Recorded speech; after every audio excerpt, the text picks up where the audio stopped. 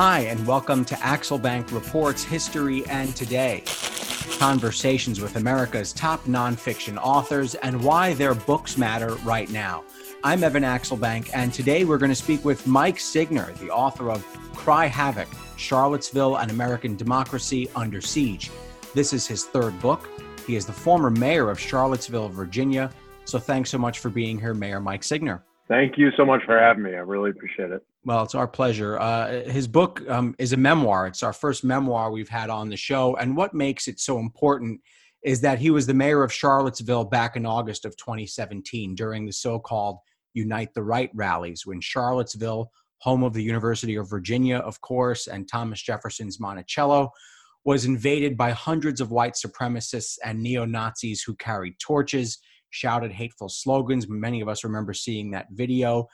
They attacked counter-protesters, and one counter-protester was even killed by a terrorist who drove his car into a crowd of people. And so the mayor's book recounts not only that day, but the lead up to it, which many of us watching from afar didn't realize was boiling for many months, and I didn't until I read through your book. But some could say it was boiling for even longer than that. So let's start this conversation with Thomas Jefferson. Of course, it would be his city that would be the one that this kind of thing would happen in with all that he represents. That's an interesting point. Yeah, I wanted to write the book, I think primarily for the reason that you just said, which is this is going to be an instance of modern American history that will be discussed for, I think, for generations. What happened in Charlottesville. It'll be a touchstone like Selma or Hurricane Katrina or the Kent State Massacre, other catastrophes that take on different layers of meaning and that need to be understood. And I was in this really unique position. And you're right, there was a prehistory to it. And it's important to understand because history that unfolds in local contexts, like city politics, you have to understand all of the twists and turns and all the surprises that got you to that point. And I think that's a very astute observation, Evan, that it was in part because of how famous Charlottesville was, because of Thomas Jefferson's association, that all this began there in the first place. And two of the most prominent white nationalists who ultimately geared up this whole event were University of Virginia graduates. So there is a story about the town's connection to Jefferson that put it on the map for all of this series of white nationalist events that happened in 2017.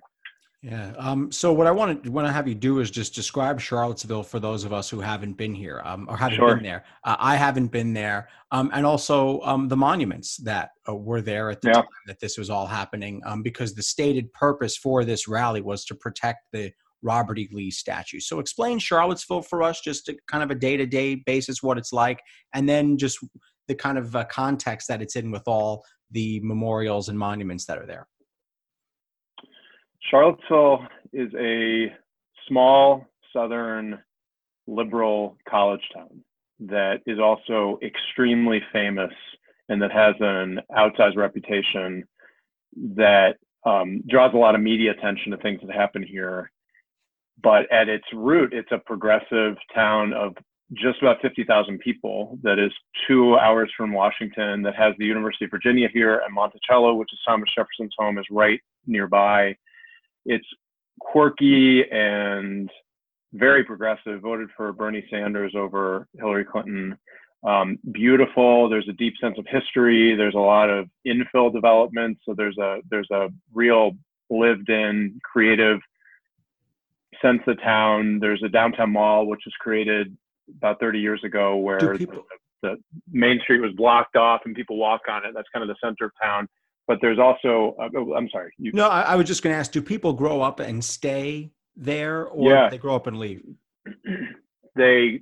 All things happen, but there's a very famous trend that happens here where people who come here for the University of Virginia end up moving away and then coming back, where they end up staying because they love the town so much. There was a alternative news weekly called The Hook, which was based on that's a famous local saying that Charlottesville is the hook. You get hooked, you come here, you come back here. That was my story. I went here. I had two younger sisters who had gone to UVA for undergrad, and I went here for law school, and then I moved back to Northern Virginia to go practice law and do a bunch of other stuff. But I ended up wanting to come back here to have a family. So it really does hook you. But then there's a problem here, which is a history of white supremacy and of systemic racism, because it's a southern town, and there was particularly brutal Jim Crow and laws here, and the schools were shut down rather than desegregate, and Black neighborhoods were raised under urban renewal, and there's a lot of pain and trauma that lingers, and there's systemic poverty among the local African American population, especially, which is about 20% of the town. And so you have a very mixed reality where you have a very charming town that often is ranked in the top 5 of towns around the country for livability or health or foodies.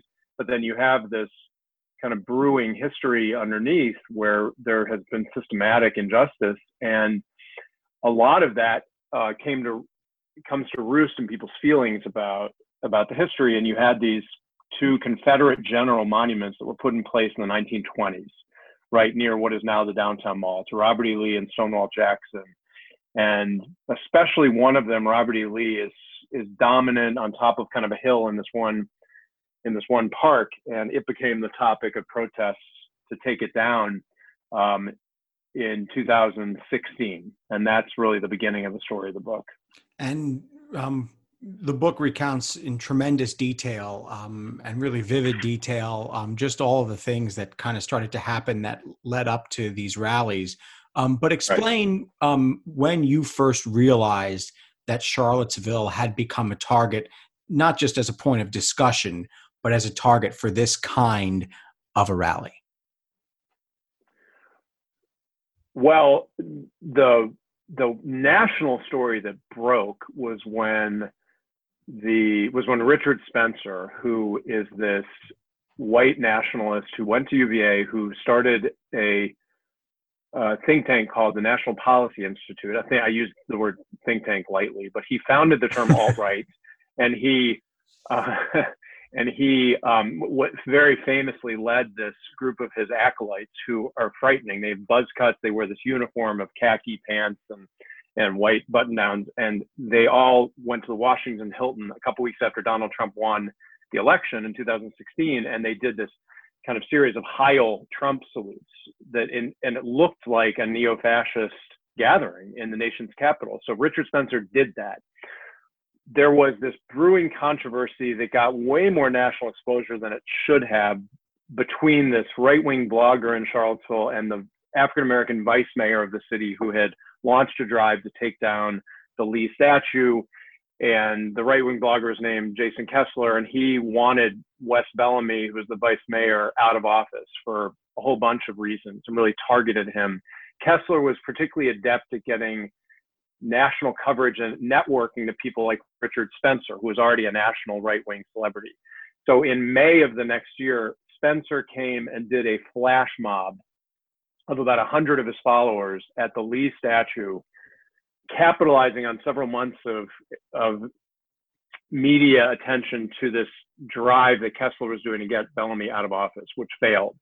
And Spencer and his followers had tiki torches at the Robert E. Lee statue.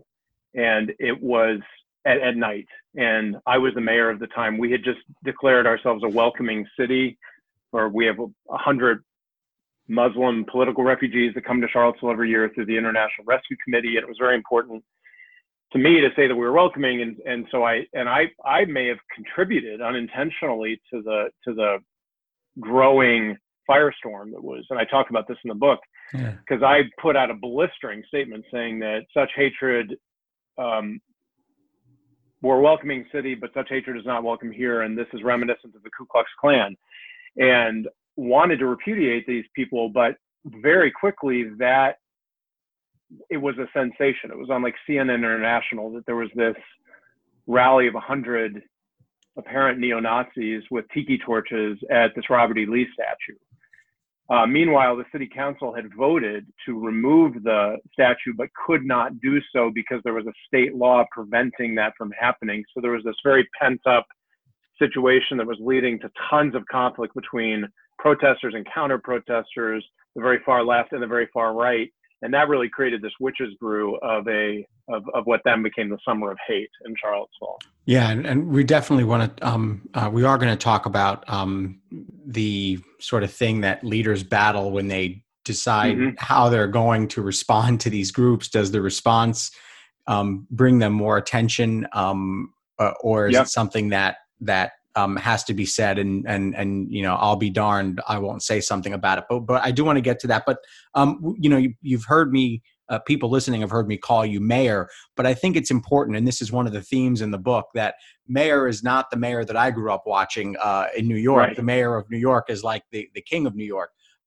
Mayor of Charlottesville is a much different title, and this is one of the things that you wrestle as you try to navigate this sort of blossoming crisis that you have. So explain what mayor of Charlottesville means and what the difference is between a weak mayor and a strong mayor. So 50% of American cities almost have this form of government that almost nobody knows what it is until there's a crisis. It's called a weak mayor form of government, where you have a professional city manager or county executive sitting on top of the government, and they are the operational head of the government. And this was created in the progressive era, over 100 years ago, to try and professionalize government. So the mayor, even though they have that title, they are really the chair of the board. So the board is the elected officials who pass policy for the city and vote on the budget, but they are not operational. So operational means they do not have authority over the day-to-day operational decisions of the government. That's the city manager's job. Not only do they not have authority, they're prevented from having authority because it is the city manager's role. So that was the situation we had in Charlottesville. Was the city manager was the emergency manager for the city. They controlled the staff the police reported to them, for instance, or they made decisions about how the city communicated.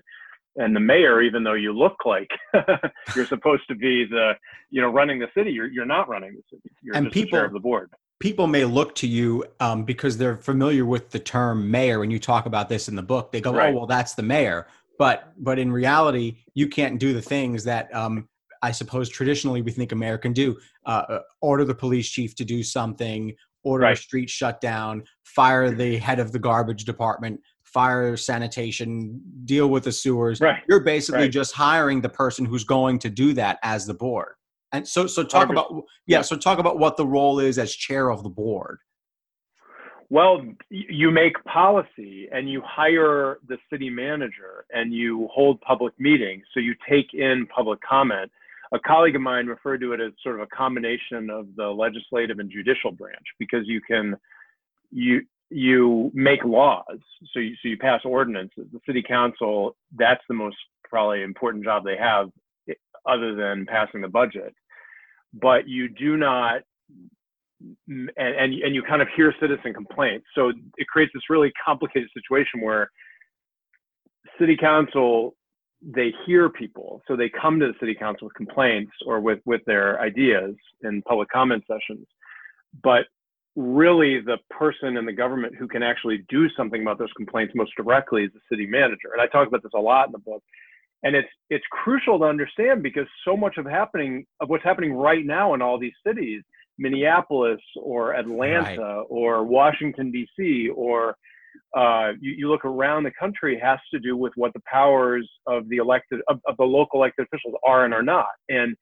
And so the devil is always in the details. If I could say there's one takeaway message from this book in this time, it's that the devil is in the details. And in a time of like collapsing civic education, when journalists don't pay very much attention to the nitty gritty of local government, and when they don't even know, that was one of the problems that we had. It's really important to get down into these details, because that's the only way that anything is going to happen that makes people feel like we're moving forward as a country. So this all really matters while you're mayor of Charlottesville during this sort of crisis. Hugely. And so explain some of the battles that the city was engaged in. You were facing demands to simply shut this rally down. there was a First Amendment debate that was going on over whether they had the right to simply show up and say these things. There were questions Yes. about whether you could ban things that they could bring into the area. There were questions about whether you could just simply move the rally to somewhere that you thought would be more safe. So describe some of these battles and how your position as weak mayor, not you, but the position of weak mayor, didn't allow you to solve these problems. Well, I'll give you 3 examples of dozens in the book. One was the demand that we get rid of these Confederate statues, and that I get rid of them, which was happening. There was to add a layer of complication onto this. Virginia is what's called a Dillon's rule state, where cities have less power. It is anti-home rule. So you have some states in the country where cities can do whatever they want. Virginia is the exact opposite, and we have a part-time state legislature. So you actually will be sued if you're a city and you pass any ordinance that's not allowed by the General Assembly in Richmond. On top of that, the General Assembly in Richmond had passed a law that said cities may not disturb or remove war memorials. So there was this law sitting there. And then meanwhile, I, as mayor, in this weird space of policy where you're trying to shape policy of the city, but you can't direct actions, I got my colleagues to agree to set up a blue ribbon commission on race memorials in public spaces that met for 6 months and had 17 public hearings. And it was majority minority. And they ended up confounding a lot of people and recommending that the statues, they gave us 2 recommendations, but that they would stay inside Charlottesville. They heard a lot of testimony from African Americans in Charlottesville that the statues should be recontextualized and seen as teachable moments, which surprised a lot of people. And we ended up, and as we were trying to navigate the legal environment, and as even the city manager was trying to figure out how would he create the budget to move the statue, if that's indeed what city council would want to do, not something the mayor could do. City manager would order like public works out there. If there was a lawsuit that led to an injunction, and that was all stopped anyway. That was one kind of complication that came from the former government we have. Another one is what you just were talking about, which is First Amendment. So we had the Ku Klux Klan from North Carolina filed a permit to come to town to protest the planned removal of the Lee statue after Richard Spencer and his goons came in May. A lot of people were coming and protesting a city council meeting saying, Mayor, you got to stop this permit, stop the permit, cancel the permit. Not only is that not a power that the mayor has, like literally in the city manager form of government, the permitting office is under the vertical of the city manager. And it leads to First Amendment complications if politicians get involved in permitting decisions, because that's more likely it's more likely to signal that the city is concerned about the content of the speech if politicians in a city manager form of government are getting involved in permitting. And I really didn't want to lose in court anything that would happen with the KKK. Right, so we had to follow all these. Yeah. Then you give them a victory and they're raising money off of it. And you see this happening around the country now in different ways. And so it was very frustrating to people to have the mayor not only kind of explain what I'm explaining to you, which is this is the permitting office of the city manager, but there was also just this complication of the of what the First Amendment dictates and how much local officials' hands are tied to get involved in any free speech event, even with hate speech, absent any specific evidence of a planned unlawful act. And one other example that I'll say to you that goes to the confounding nature of the job, I include in the book a series of text messages that I had back and forth with the city manager at that KKK event. The police clashed with left-wing counter-protesters who had come. And the police released tear gas against the left-wing counter-protesters after the Ku Klux Klan left town. And there was a whole conflagration, and it was awful. And the police kind of refused to let the counter-protesters have this street. They decided to use tear gas to clear the street. I didn't know anything about this because the mayor is not involved in policing, certainly not in day-to-day policing and not in the minute-to-minute decisions that were being involved. I had issued a statement kind of broadly standing by the police. Then it started looking like the police may have told what ended up being a false story about the counter-protesters having provoked this Mm. tear gas incident by releasing pepper gel. So then the city manager came to me and then he said, you have to take down or amend that statement saying that we have to get to the bottom of what happened. And I said, it seems like the police may have overstepped. And he said, this is leading to real heartburn. You could really undermine the force with this.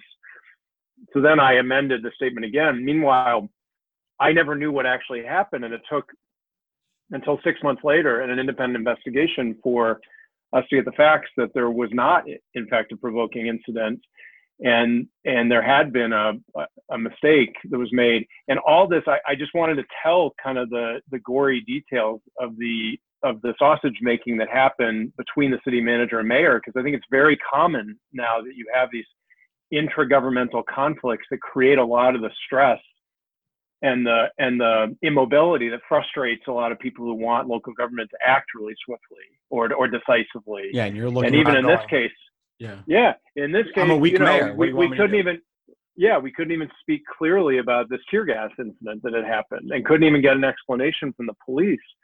And it really created a lot of the ground for the intense conflict that happened during the Unite the Right rally.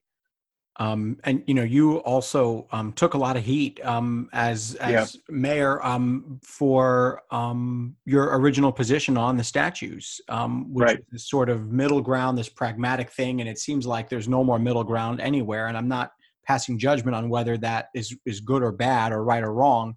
But you took a lot of heat because your original position was, I don't know if just yanking this thing down is the right thing to do. And that goes in contrast to what a lot of folks on your side of the aisle and of your line of thought generally think. Well, yes. What is so important to me in this story is it's not so much about me. I mean, there is a tremendous amount of candor in this book about the stress and strain that a crisis puts on a local official, namely in this story being me, but you see this happening all around the country right now in Minneapolis or different cities where there are crises.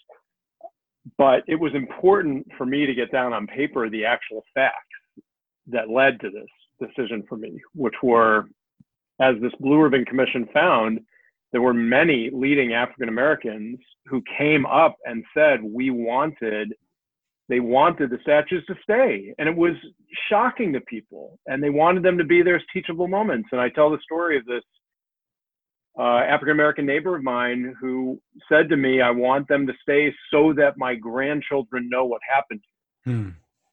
So I ended up supporting the recommendation of the Blue Ribbon Commission, which was that the statue stay, and making a speech about this teachable moment idea, which was that let's radically recontextualize them and I met with a landscape architect who came up with this scheme of putting these 12 very tall panes of plexiglass that would be called lenses around the park that would have inscriptions on them about slavery and about racial justice, so that you couldn't see the Robert E. Lee statue except through these lenses, which would be a testament to modern values.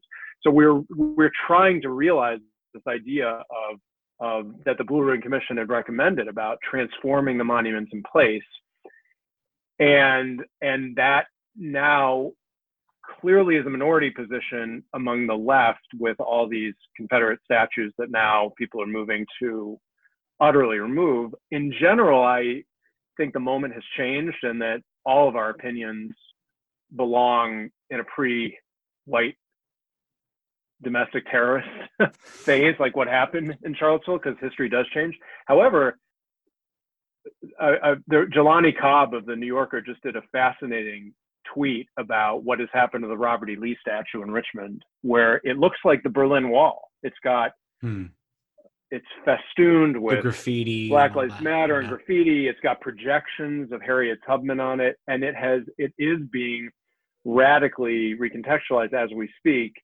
And that's part of the history now too of that monument.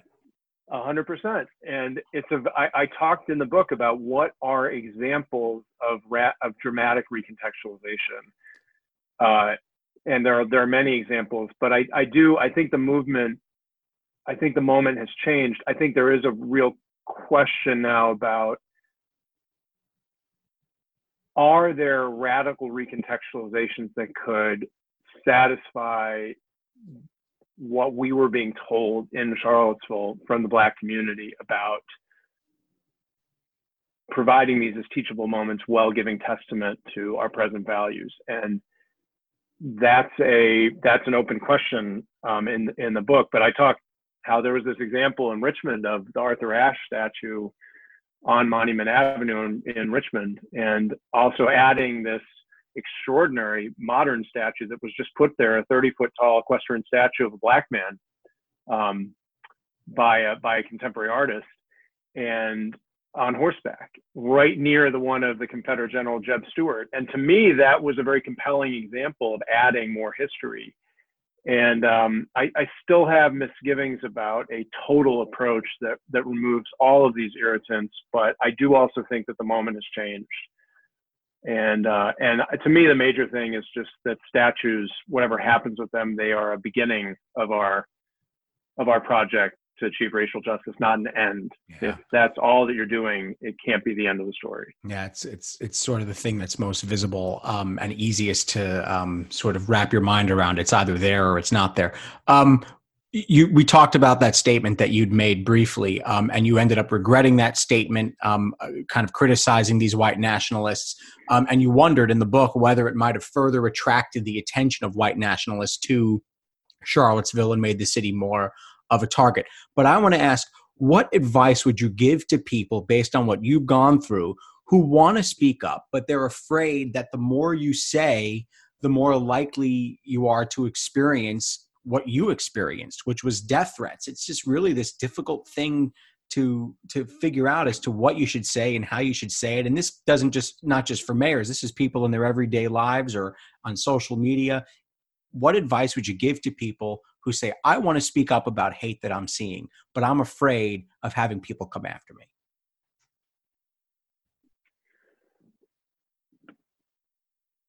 Well, it's a great question. And if I'm pausing, it's because I am reflecting on it. There's a lot in the book about what communities can do in terms of policy and actions to confront extremism. There's a whole project that I started up with the Anti-Defamation League and a couple other partners like the Fetzer Institute and the Charles Koch Institute, which talks about creating strategies where before, during, and after extremist events, you employ both the hard and soft sides of policy. So we need more on the hard side: investigation, prosecution,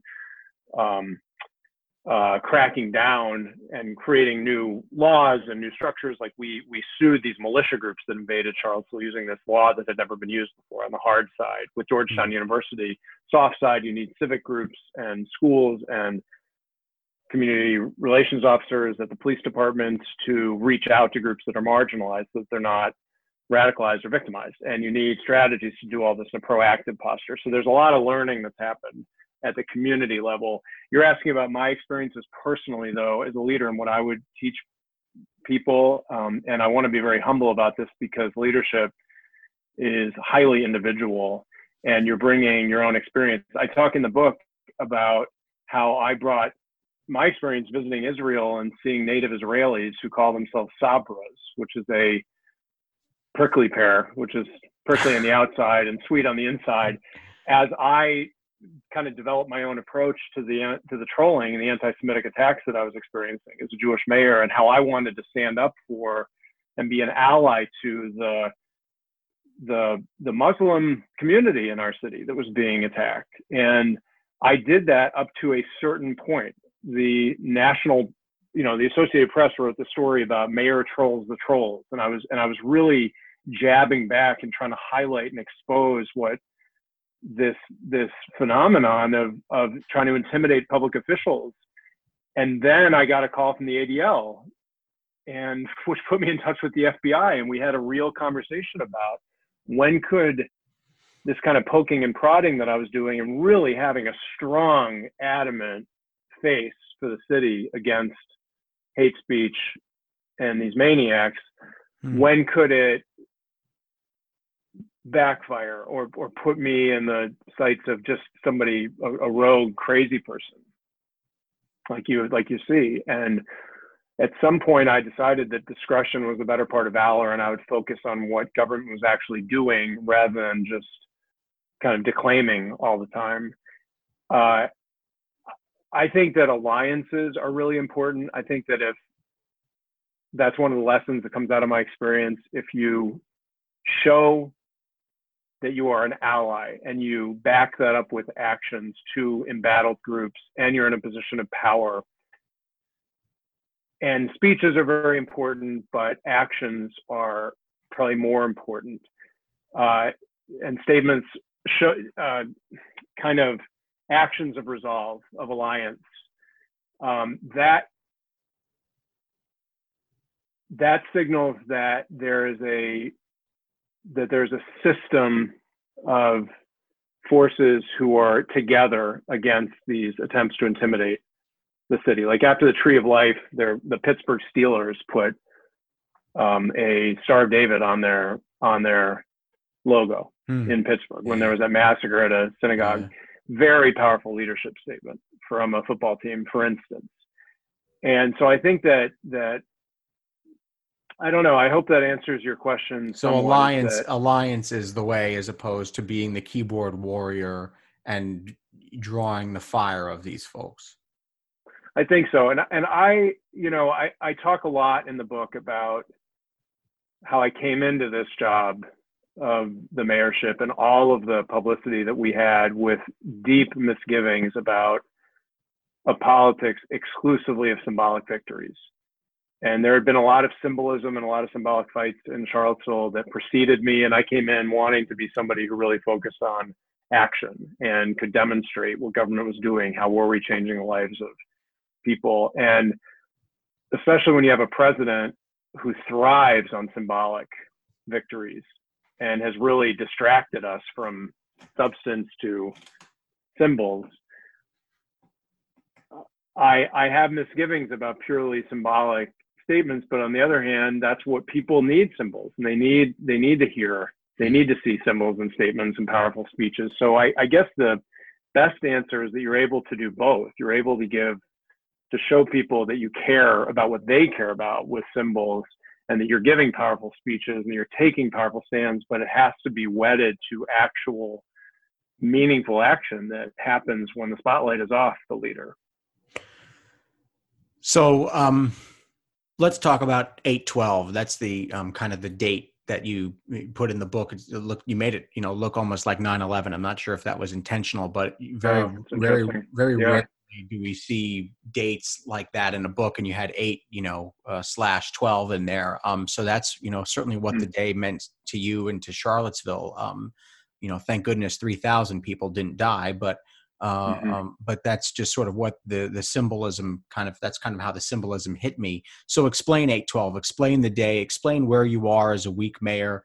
You were kind of looking for a home to kind of a base to kind of watch this all from. So 8/12 hits, these folks are coming to town, and here you are as a weak mayor trying to figure out what to do and how to keep your people safe.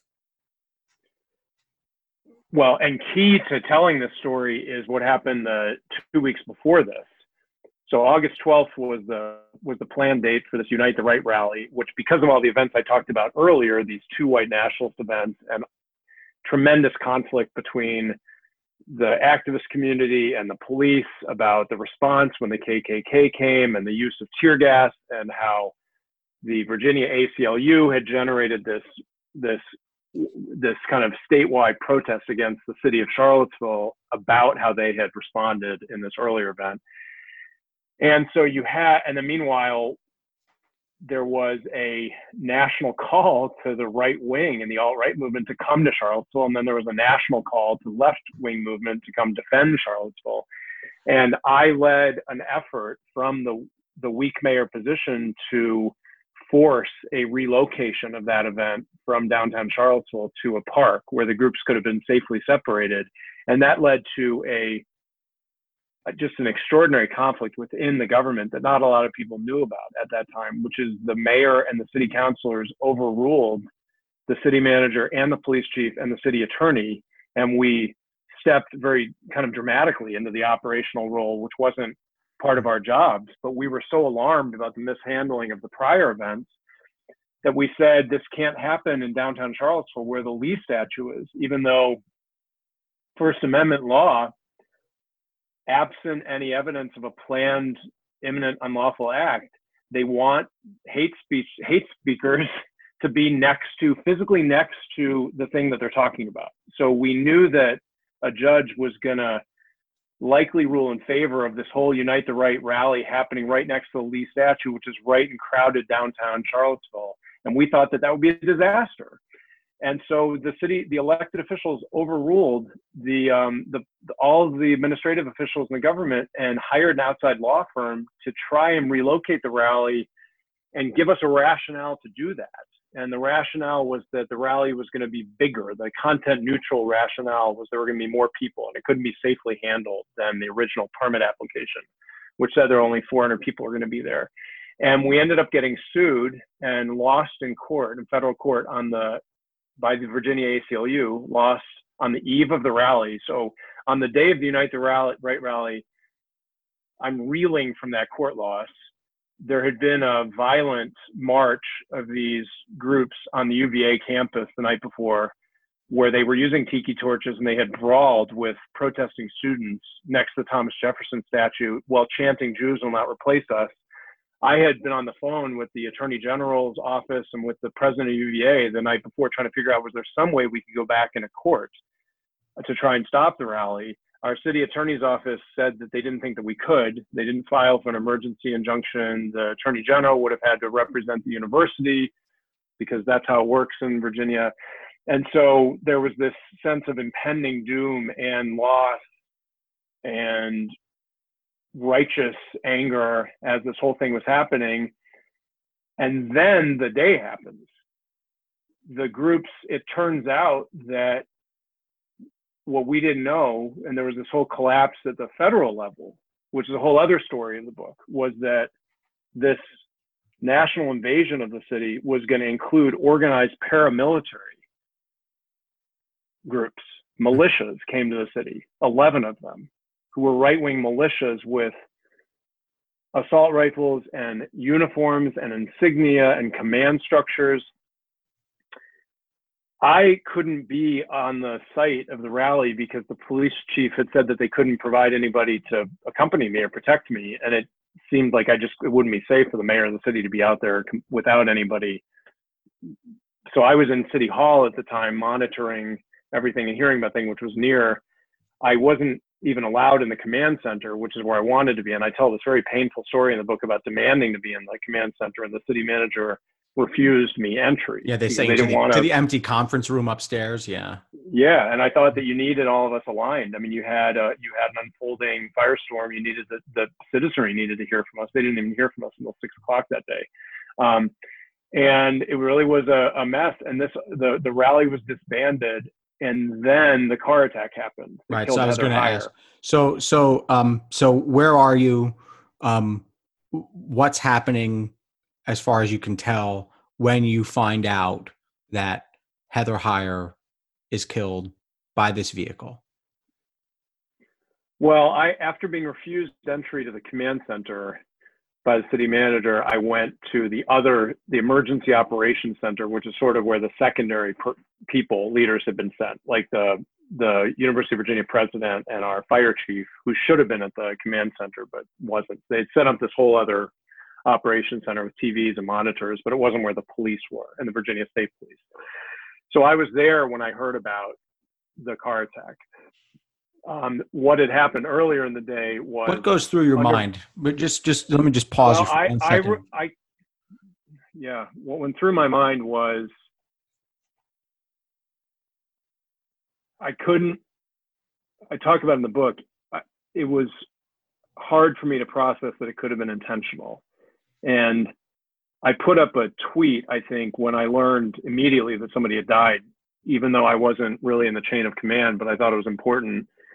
And I watched the video, and I only saw one take on the video first of the car plowing into the protesters. And it just seemed like I couldn't process that level of evil or intentional murder.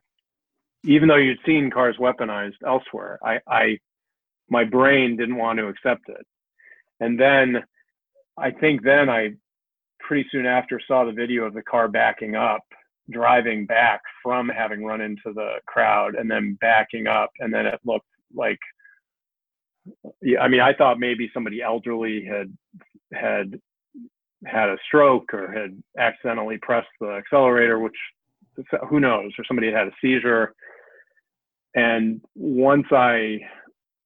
somebody actually put up send me a message or something saying this was intentional. And then I think I processed like everybody else slowly and then quickly that it had to have been an intentional act. And then you were like, oh my God, this whole thing just took on a whole different, it kind of became the absolute worst thing you could have imagined. I mean, I talk in the book about how I was writing my journal a couple of days earlier and trying to think about the worst case scenarios. And a lot of what I had feared happened.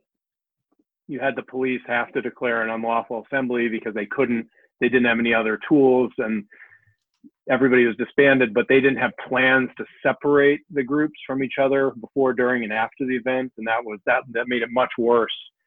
But this thing about having a neo-Nazi weaponize his car into a group of counter-protesters was about the worst thing that I could imagine. And I think we're still living with that, with what happened in the city today. And then we find out that Heather Heyer is a young person who was there to protest honestly and safely, and she's in this group of people.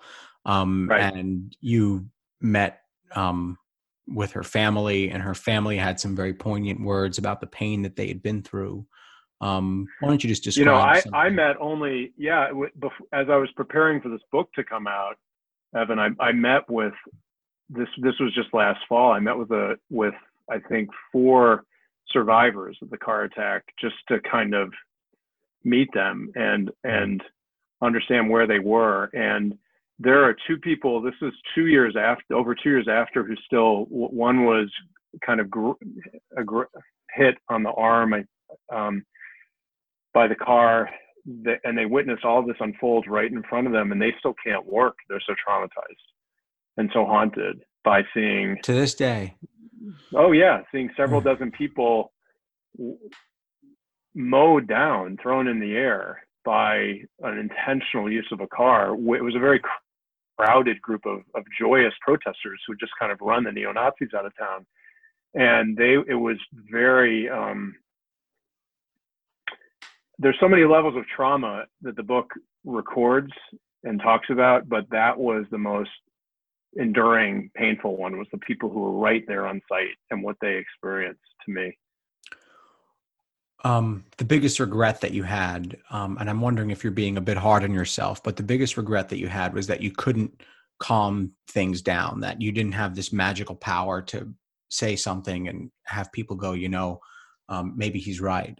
When I look at the images of that, that were recorded by all the newspapers and magazines and websites and Twitter and all that, I myself am petrified of from what I've seen. And I've seen these sorts of things in person myself, just because of what I do for a living. So I would ask, are you being hard on yourself? Is there anything that can calm these folks down? I mean, look at what they were capable of, and look at the imagery they were willing to carry around, tiki torches and in what's supposed to be a studious town, and screaming blood and soil and all these terrible things. Was there any calming these folks down? Is there any calming them down? What do we do about this kind of hate? Well, and unfortunately, there is components across the spectrum. So you also did have a significant anarchism across the spectrum, left and right. And a lot of that was directed at the elected officials. And you're seeing that happen right now in cities around the country, Seattle and Minneapolis and Washington and Richmond right now. And people are very angry today about many things. And rightfully, some part of that anger has become anti-government and anti-institution entirely. There's no role for government to solve these problems in this view. And virtually any government official who's actually talking about solutions is the enemy, because it's not going to come through government. And that really worries me. And I told this very harrowing story of what it's like being in a position of policy making, for the reasons that I wanted people to understand what it's like. And lo and behold, I wrote this book about what it was like in Charlottesville in 2017. You have situations like this with these kinds of conflicts and this kind of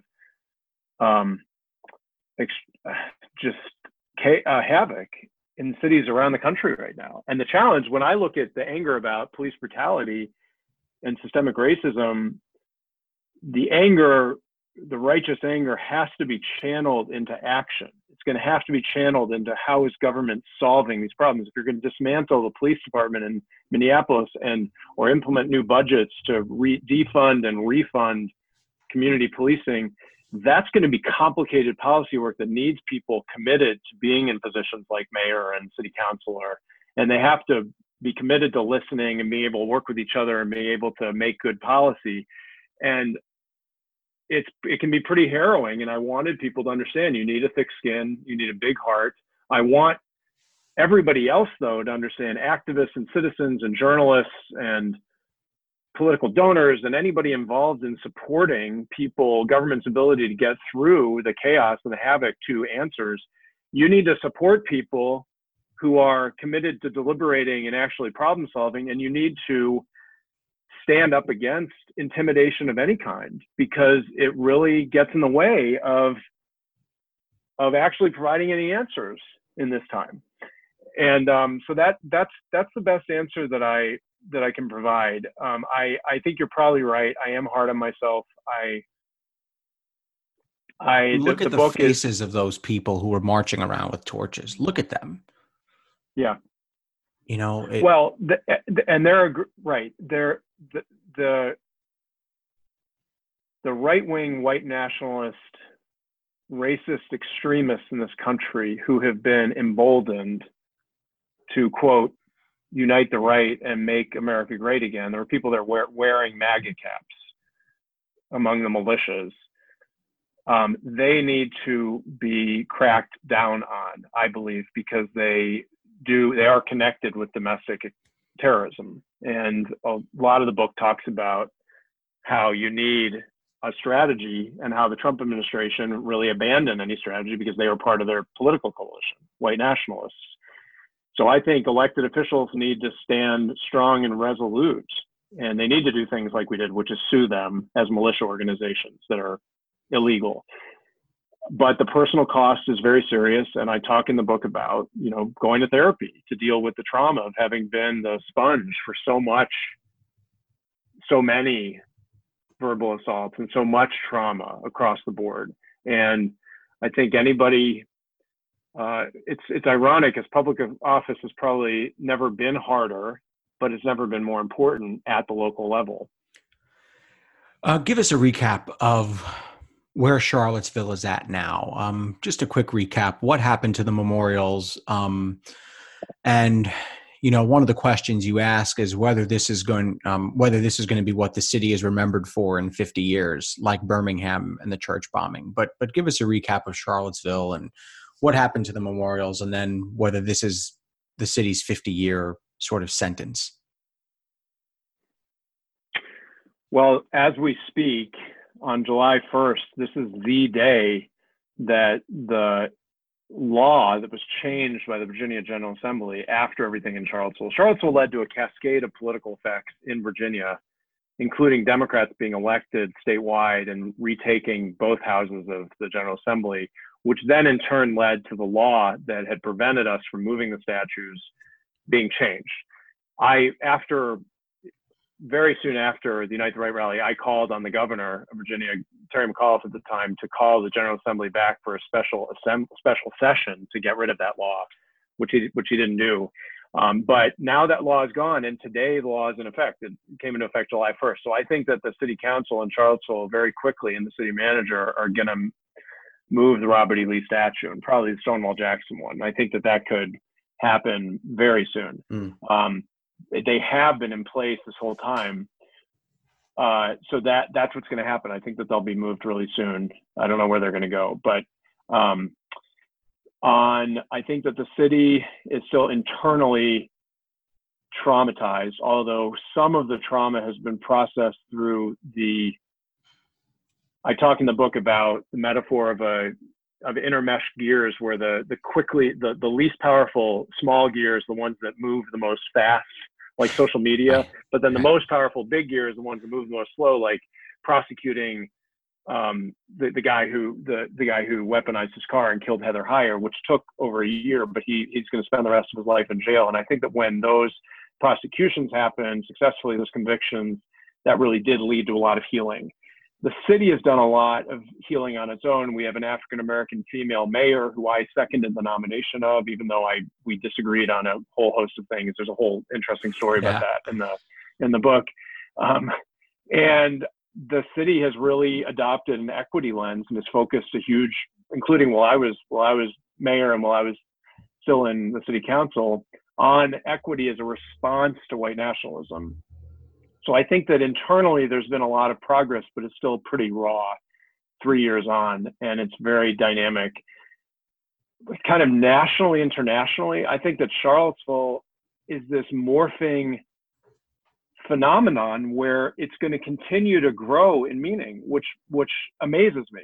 You have Joe Biden running his presidential campaign about Charlottesville and Trump's response to Charlottesville. You have Charlottesville becomes more and more meaningful as we see more and more transparently how central violent white nationalism is to Trumpism. The kind of first reveal of that was Charlottesville, when he said there were good people on both sides. He was really casting Confederate sympathizers as sympathetic. But now it's much worse when you see what it really meant. And you've had so many more other instances. I think that who knows what history is going to say about where the Black community originally was on statues and what's happening with these statues now and where we'll be 10 years from now.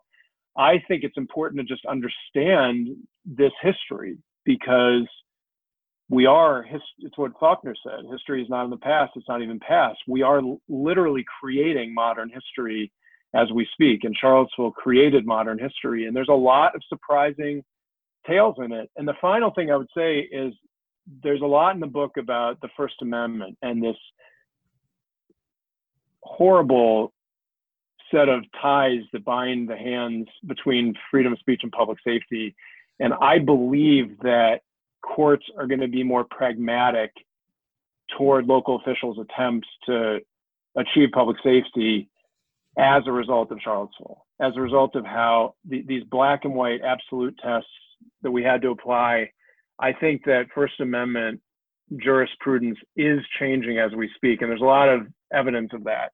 And I think that Charlottesville will lead to the nation learning that we have to have a set of more pragmatic tools to deal with this kind of metastasizing violent white nationalism now that's happening, and that you can't tie public officials' hands just because they don't have like a written down statement of I plan to do this unlawful act at this time-stamped date in the future. Right. And just for people who may not have read it yet, there was such a sort of a struggle over whether the clear and present danger had been presented just by the blanket statement of we're going to be there on such and such day, and we would maybe one day like to do these things, but we're not giving you an actual time and place that we're doing them. That was frustrating to read about in the book, but I just wanted to recap that for everybody. So you write, it's easy to be simple, but more important to be complex.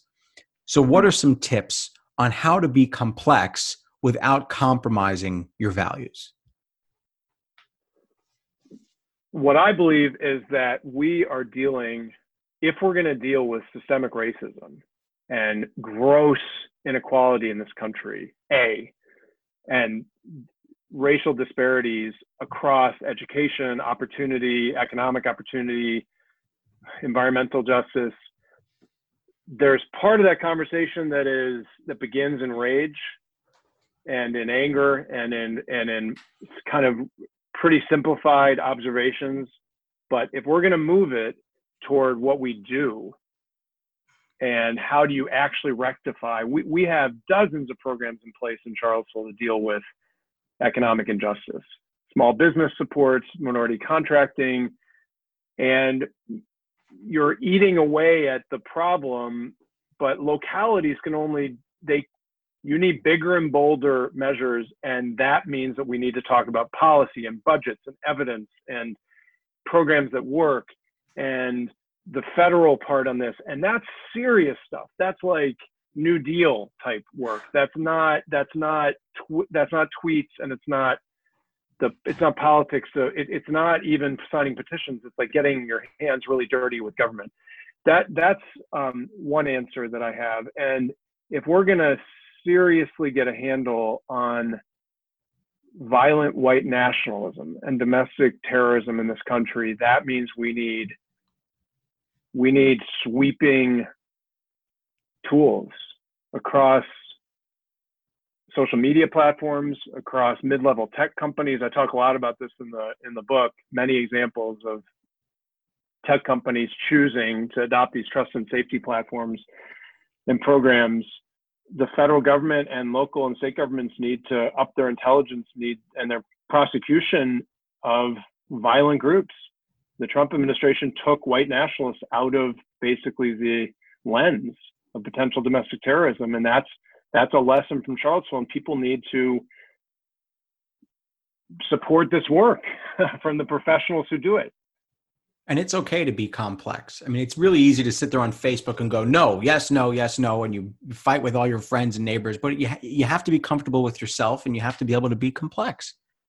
The things that I'm most proud of in the book and in my time in office, and I just tell the story again, not because I'm that important, but because anybody who's looking at conflicts and havoc in government today, which is happening again all around the country, I wanted to tell some of these stories. Creating affordable housing is really complex. We quadrupled the rate of affordable housing creation in my last month as mayor as a result of 812.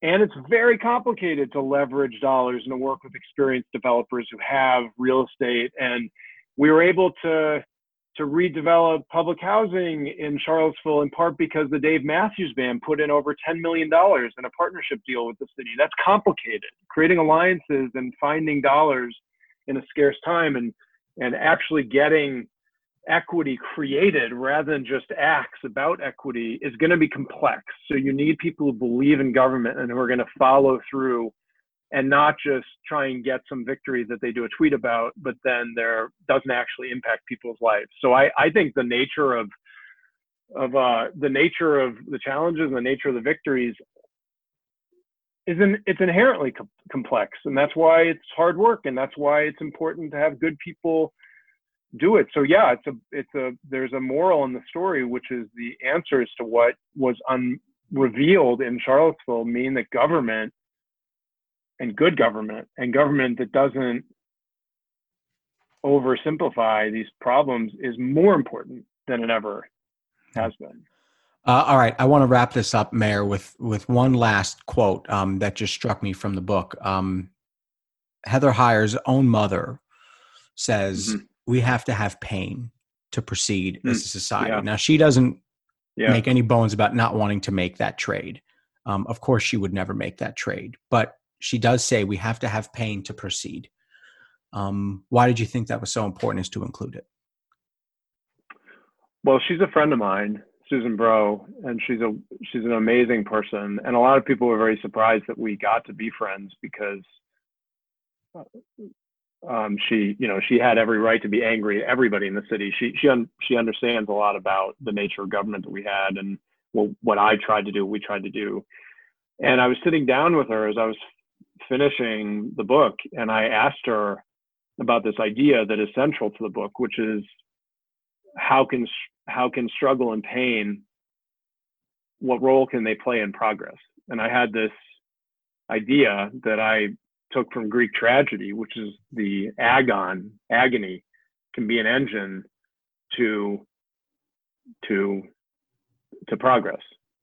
We don't think about it that way, but if we look at our own lives, a lot of the time the worst things that happened to you ended up opening a door to the best things that you pursued.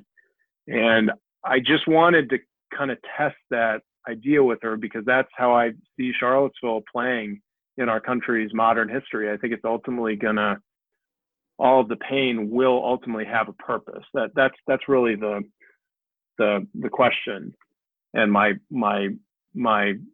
contention. And she ended up not only reinforcing it, but going deep in her own personal experience and talking about what had happened with her daughter's death. And all she drew a metaphor from her own, a very painful surgery that she had where they had to get this infection out from underneath the surgery. And she talks about needing to excise the rot and the infection and the wounds underneath our history. And that's painful. But the pain ultimately does get us to a place where we couldn't have gotten to but for that process. So that's the value. I was so honored that she spoke to me that candidly about what she'd been through, and it really was a capstone for that overarching kind of observation in the book. Well, I'm sure you, like all of us, think of Heather Heyer and her family every day. Yep. Former Charlottesville Mayor Mike Signer, author of Cry Havoc, Charlottesville and American Democracy Under Siege. Thank you so much for joining us and having this conversation. Thank you. I'm very honored to be your second guest, I think. And it's a great thing you're doing with this podcast. Well, I think many people appreciate it. Well, we appreciate it. Certainly check out that book. Also his book on James Madison, which is fantastic. It's called Becoming Madison. And also his Twitter feed is at Mike Signer. Thank you for listening to Axel Bank Reports History and Today, conversations with America's top nonfiction authors and why their books matter right now. Be sure to check us out on Twitter and Instagram at Axel Bank History. We update those with clips from the show, guest announcements, and book recommendations. We'll see you next time. Thanks.